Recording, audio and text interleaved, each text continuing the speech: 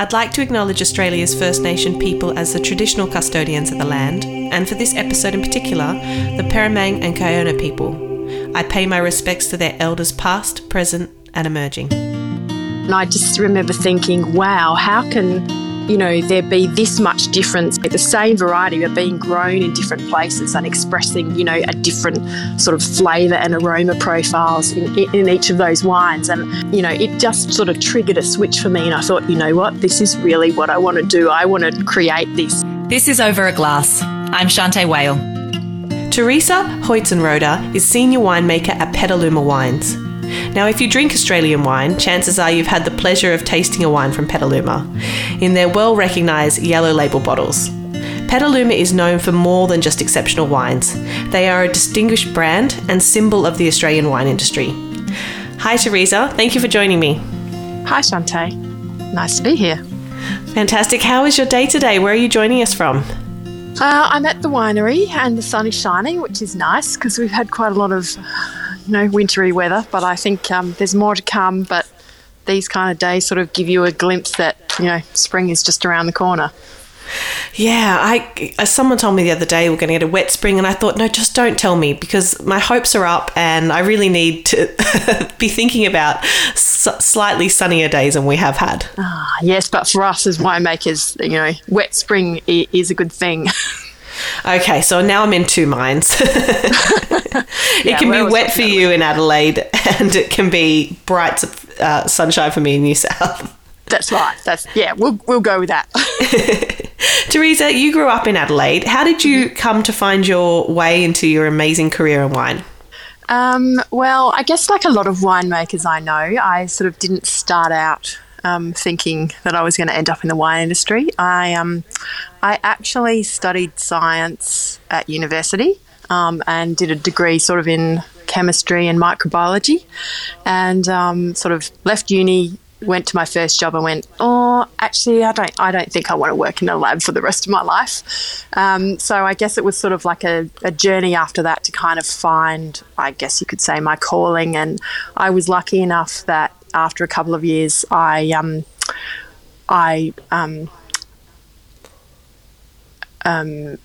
joined. There was a job going at Yalumba as a microbiologist, and then from there, that's how I fell into the wine industry.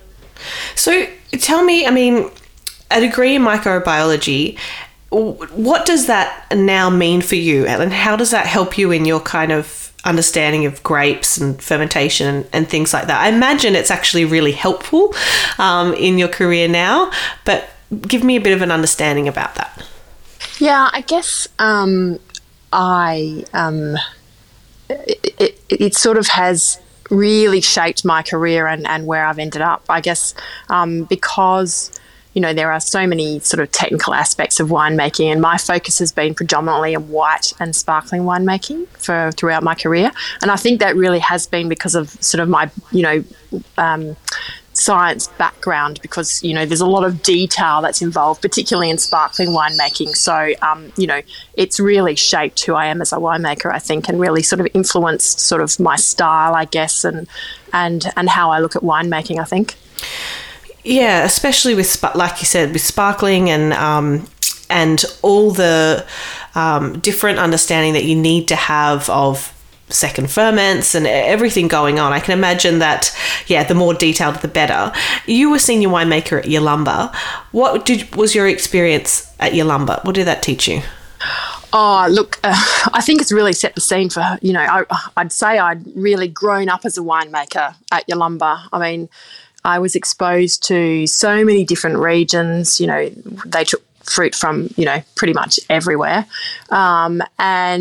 And just sort of grew up through my career there. So I sort of started off in the lab as a microbiologist, and then sort of went back and decided I wanted to become a winemaker, and then sort of went back from the ground up from cellar through to, through the ranks of winemaking. So I got exposed to a lot of different wine styles.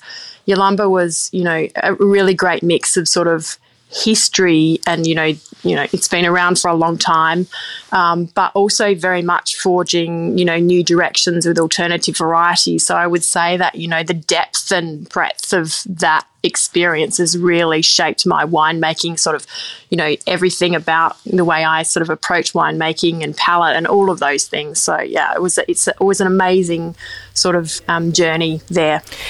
And other than not wanting to be in a lab, which I can understand, I feel like you could apply microbiology to almost any kind of career. Why did you choose wine? Did you just think, I like to drink wine and maybe we could work with that? Was there a moment that you kind of flicked a switch and thought wine is pretty delicious? Yeah, so I guess I didn't really grow up with sort of drinking wine that much at home, as my family background. But during university, I was going out. My boyfriend at the time was his family had a farm just on the outskirts of the Barossa, and that they very much embraced sort of a wine culture, obviously based where they were.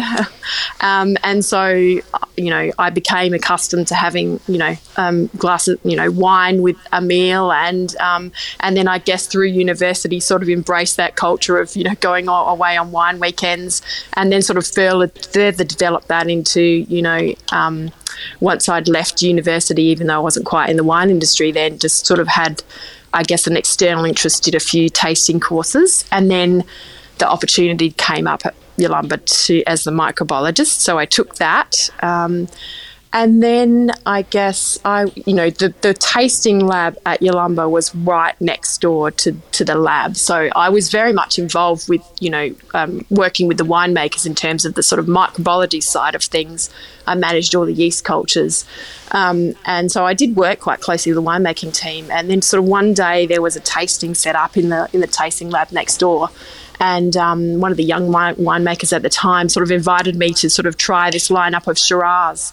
And they were from all over Australia, and I just remember being blown away by all the differences between the wines. They were from regions from everywhere, and I just remember thinking, wow, how can there be this much difference in, just from being grown, the same variety but being grown in different places and expressing, a different sort of flavour and aroma profiles in each of those wines. And that's sort of been something, it just sort of triggered a switch for me, and I thought, what, this is really what I want to do. I want to create this. I want to be involved in all of this and making these decisions and make this happen. So it sort of just evolved from there, really. And I guess it's something that really drives my winemaking. It's a real passion for me that, that's what excites me about winemaking, the sort of flavours and aromas you get, the textural elements, it's just, it's exciting.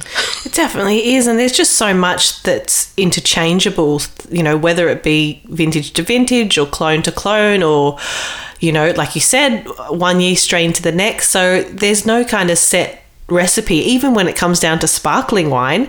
Do you enjoy making sparkling wine? I know Crozat has a wonderful label. What are the differences in terms of your approach in still wines and sparklings? I don't necessarily think there's a difference in the way I approach. I mean, obviously the winemaking styles are different. And there's a level of technicality with sparkling wine because you're making the base wine and then the secondary fermentation. So I guess when you're looking at sparkling winemaking, you are looking at, how that wine's going to age in some ways, and you've got to sort of visualise what a second fermentation is going to do to that wine and how that's going to evolve. So you really are looking into the future, say 4 or 5 years down the track. But I guess that's no different to a red wine, a premium red wine where you've got to think about what it looks like as a young wine and then how that's going to evolve for, 4 or 5 years as an aged release. So, you're sort of looking for similar things and similar approaches, but obviously, as applicable to each of the styles you're making, so white, sparkling, red, which obviously is what I do now at Petaluma. Yeah, and such different sites as well. I'll get to that later, but Petaluma has a long history in South Australia, dating back to 1976. Tell me about how you came to join them, and what were your first impressions when you stepped into such an iconic estate? Well, I guess I'd sort of got to the point at Yalumba where I was thinking sort of where to next. I'd been there for a very long time. and the opportunity came to join Petaluma about 15 months ago. And I just, it's an amazing brand. It has such a history in South Australia and indeed in Australia. And I just thought it was, an opportunity too good to miss. It gives me an opportunity to work across not only sort of sparkling and white, which was probably my sort of niche at Yalumba, but, really sort of work outside of that and do a bit of red as well. So, to work with such an iconic brand, it's a bit scary, but, at the same time, it's quite exciting. Oh, definitely is. I mean, Petaluma, for as long as I can remember, has been a feature of wine throughout my career, whether it be something that my father would take out of his cellar in a retail store, wines on a wine list. They seem to feature at every opportunity for wine. And I think that really comes down to how reliable the brand is. You make wines from 3 distinct regions. Tell me about the work in the Hills, the Coonawarra and the Clare Valley. Oh, well, I guess it's just such a privilege and opportunity to work with, 3 very different regions, but, iconic each in their own way, and sort of really quite recognised as distinguished regions in the wine industry, Australian wine.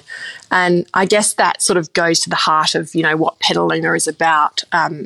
Brian Croser established the brand in the late 70s, and his philosophy for the establishing the brand was, to focus on, planting certain grapes in certain varieties in the regions they're best suited to, which, seems quite, normal to talk about these days. But, back then that was really quite revolutionary.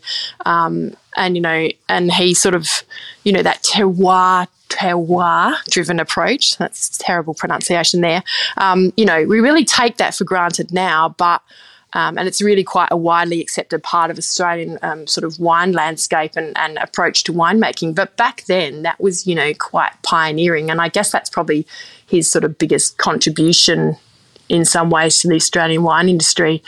So, to be able to really focus on, region and variety, that synergy of excellence for each and suitability for each region is sort of, what really appeals to me. Riesling in the Clare Valley at our Hanlon Hill Riesling vineyard, the Piccadilly Valley and the Tears vineyard in Chardonnay in the Adelaide Hills, and then, of course, Coonawarra, we've got our Evans vineyard, which is, Cabernet and Merlot and a little bit of Shiraz. So, to work with, those regions of distinction, is really exciting. There's so much to be said for all of those regions. And, like you said, the Tears Vineyard is like the cream of the crop when it comes to Chardonnay in the Adelaide Hills. Coonawarra is, incredibly classic Australian Cabernet and Merlot territory, and you've got the Hanlon Hill Riesling. Tell me about the upcoming vintage releases. So you've got the 2021 Hanlon Hill Riesling, the 2021 Chardonnay, and then the current release is the 2016 Cabernet Sauvignon. What a treat to be able to do a new release and have, that amount of time in bottle. Can you tell me a little bit about the vintages of those? Yeah, so I guess I'll start with 21 because we're the most recent first. And I guess we're sort of about, we're not that far from flipping over into 2022. But I guess 2021 was an amazing vintage to kind of start, step into the role at Petaluma because, it was a fantastic vintage. A lot of people have talked about it as being, one of the classics. And when, with Riesling, the key thing, particularly about Clare, is that, that ageability. And I think, 2021 will be one of those vintages that has an amazing ability to age. And 2016 and 2019 were in some ways a little similar in that they're both sort of warm vintages. 2019, which is our Tears release, current vintage, that was really low yielding and sort of in the middle of a sort of period of dry vintages. We're sort of in a wetter cycle at the moment. But, incredibly low yielding. So, quite concentrated, the flavours, and, that site's amazing, the Tears Vineyard. And then 2016 out of the Coonawarra was actually, a bit of a riper expression for us, that vintage, for the Evans Vineyard, because it was quite again, in some ways like 19, low yielding and quite a warm vintage. So, which, in Coonawarra terms is still fairly cool, but definitely probably not as classic as some of the other, maybe 2015 was probably a more classic vintage, but, that's the beauty of, special sites, distinguished sites as we call them at Petaluma, that people want sort of an expression of the vintage as well as the site. So they're not necessarily expecting the wines to be exactly the same every vintage, because, that's what makes them special, and that sort of unique expression of the vineyard and the vintage. At that level, people want to see those differences. But I think the sort of key thing that ties everything together when we're talking about, those special sites is that, there is a what I like to call a DNA sort of fingerprint of the vineyard that you kind of see consistently throughout. If you look at sort of vertical tastings, and I've been sort of privileged to be able to look at that for, some of the older vintages, verticals of Hannon Hill Riesling and the Evans Vineyard in particular, you sort of see the variations sometimes in the winemaking styles through the decades. But there is always this sort of, consistent, what I call the fingerprint of the vineyard that sort of shines through, that sort of underpinning thing that makes that site so special and unique is always expressed. Yeah, I think you really see that. And I particularly always feel that about the Hanlon Hill Riesling. It's just got this incredible balance between floral elements and that kind of citrus blossom, but then this racy acidity, but really good ripeness of fruit as well. I feel like it's just that Riesling you can count on year after year. It's going to lay down forever, but it's going to drink really well if it was on release as well. And the Cabernet, interesting, Coonawarra has been on my mind for a little bit because I haven't been there in some time, but the 2016 Cabernet, I don't know if it's also that proportion of Merlot, but it gives it like a real plummy, like really juicy purple fruit element, but then you've got all the hallmarks of excellent structural Cabernet. And again, it's a wine you think, gosh, this is drinking so well now, but I could easily just pop it down and go 20 years from now, this is going to be spectacular.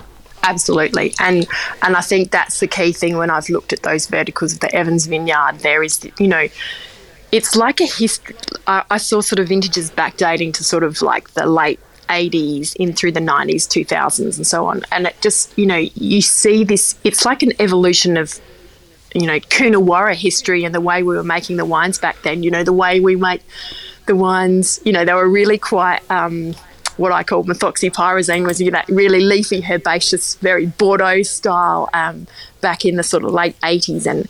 And Coonawarra has really evolved and you sort of see that in the winemaking style, but that sort of underpinning sort of structure, the tannin structure that comes off that vineyard, that remains the same no matter the sort of winemaking, I guess, trends, if you like, which is what really struck me when I looked at those wines over, a vertical range. I think can't be more important than for anyone else than for you to actually go back and look at all those vintage wines. It must be so important to understand the brand. Tell me, how do you approach, say, if you were to make wines under your own label, under Teresa, and then to make wines under Petaluma, how important is it to kind of balance, your little input, but also really capture a brand and continue forward with that? How do you even go about doing that? Look, I think part of it is, the vineyard for me is really what makes the decision, in a lot of in a lot of ways, like you're really guided by the vineyard because you can't change the underlying character of the vineyard that comes through. So it doesn't, there will be winemaking nuances, and every winemaker wants to put their sort of stamp on things, if you like. But I don't think you can ever override what comes from the vineyard. I mean, that's what's speaking. That's what makes special sites, so distinctive. And I think my time at Yalumba has really probably made me respect that in a lot of ways because, we had wines that had been made for many decades. I think the thing that Yalumba taught me was that, you sort of respect that heritage. But as a winemaker, you always wanting to keep the wines moving forward and evolving. But as I said, it's really the vineyard that sort of drives that, and the winemaking overlay is just over the top. So I think it's very not that respect. I suppose it's not respectful. You need to respect the vineyard.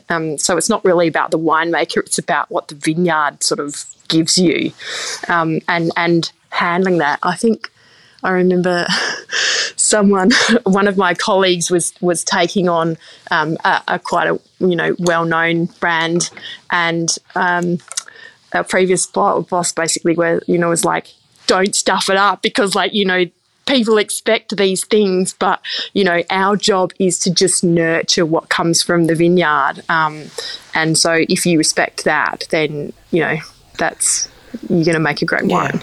I have to agree with you because at the end of the day, you're joining a long legacy of people that have made it, and you don't want to have that moment where it's like, well, these 10 years the brand went out the window because we saw so much of this. You want to just be able to add to the lineage, don't you? And you're right, the vineyard is something that is the thread that is consistent throughout all of those years. Yeah. Absolutely. And people, you have to sort of respect what's gone before you because people make, the wines have been made that way, because of, it's trial and error as we go along. Each winemaker's evolving the wine, but things have been done a certain way or because, someone's made that discovery and you kind of don't want to throw the baby out with the bathwater. You kind of want to just keep moving the wines forward. So it's a bit of column A, a bit of column B in terms of respecting that, listening to the vineyard, and then kind of putting your own gentle stamp on it, if you like. Yeah, I like that philosophy, and I think I was reading that you said that creating wines for you are about creating wines that are refined, elegant and classic and reflective of the regional vineyard. And I thought all of those things sound like something from you, but they also sound like something that really ties into representing an iconic Australian brand as well. So it kind of, it said something about you, and then I thought, but this is perfect for such an amazing estate as well. Teresa, if you could paint two pictures for me, what are some of the things that you absolutely dread in your job that you do, and what's kind of the cherry on the top? What's a day in the life that's just like, this is amazing, this is why I do it? The dread is probably doing things like this. A live audience. Maybe not live, but I don't think that ever, that's not why I sort of got into winemaking, that sort of like public speaking, but it goes with the territory, I think. I mean, it gets easier with time, but yeah, that's probably the thing that I don't enjoy as much. I'd much prefer talking to sort of a small group of people, who are with me, around a tasting bench and just, sharing ideas and thoughts about the wines.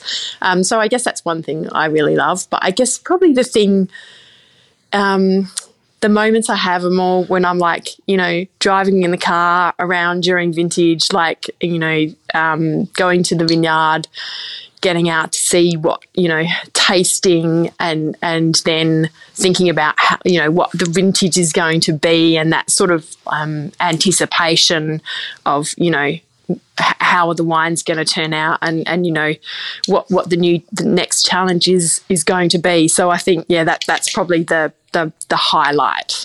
And you know, if you don't like doing vintage as a winemaker, then you probably need to find another job. Yeah, it's no real getting away from that, is there? No, but it's the most exciting bit. Yeah, I mean, so much is happening. It's all at once. Lots of problems need to be solved, but there's the kind of adrenaline that goes with it, I suppose. And at the end, you've got a good group of people you can sit back with and know you went through it all together. Exactly. It's very character building.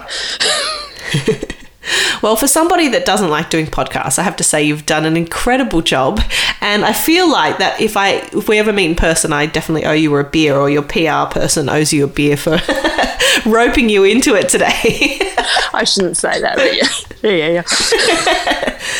I know. I think that there's some people that love to be able to talk and love to be able to, you know, share stories or talk about themselves, and some people that don't. So it actually says a lot about you and how you love to do your job, but you don't necessarily want to hear the sound of your own voice. And to be honest, I don't even like the sound of my own voice, so I don't like to listen to mine. So I understand what you're talking about.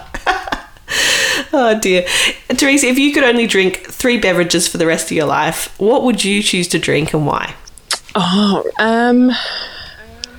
Probably number 1 is champagne. I remember there was a quote we had in the tasting room, like on a little plaque, which has always stayed with me. I think it's the Madame Bollinger quote of, and I can't remember it word for word, but it was something like, I drink champagne,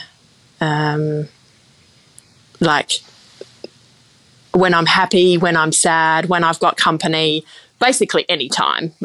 That's kind of just, it's not the right words, but yeah. And I remember that always stayed with me, and it's exactly how I feel about champagne, because I think it can go with any meal, any time, and I would never get sick of drinking it. I'm going to bring that quote up for you because it's so good, and I completely forgot about it as well. It says, I drink champagne when I'm happy and when I'm sad. Sometimes I drink it when I'm alone. When I have company, I consider it obligatory.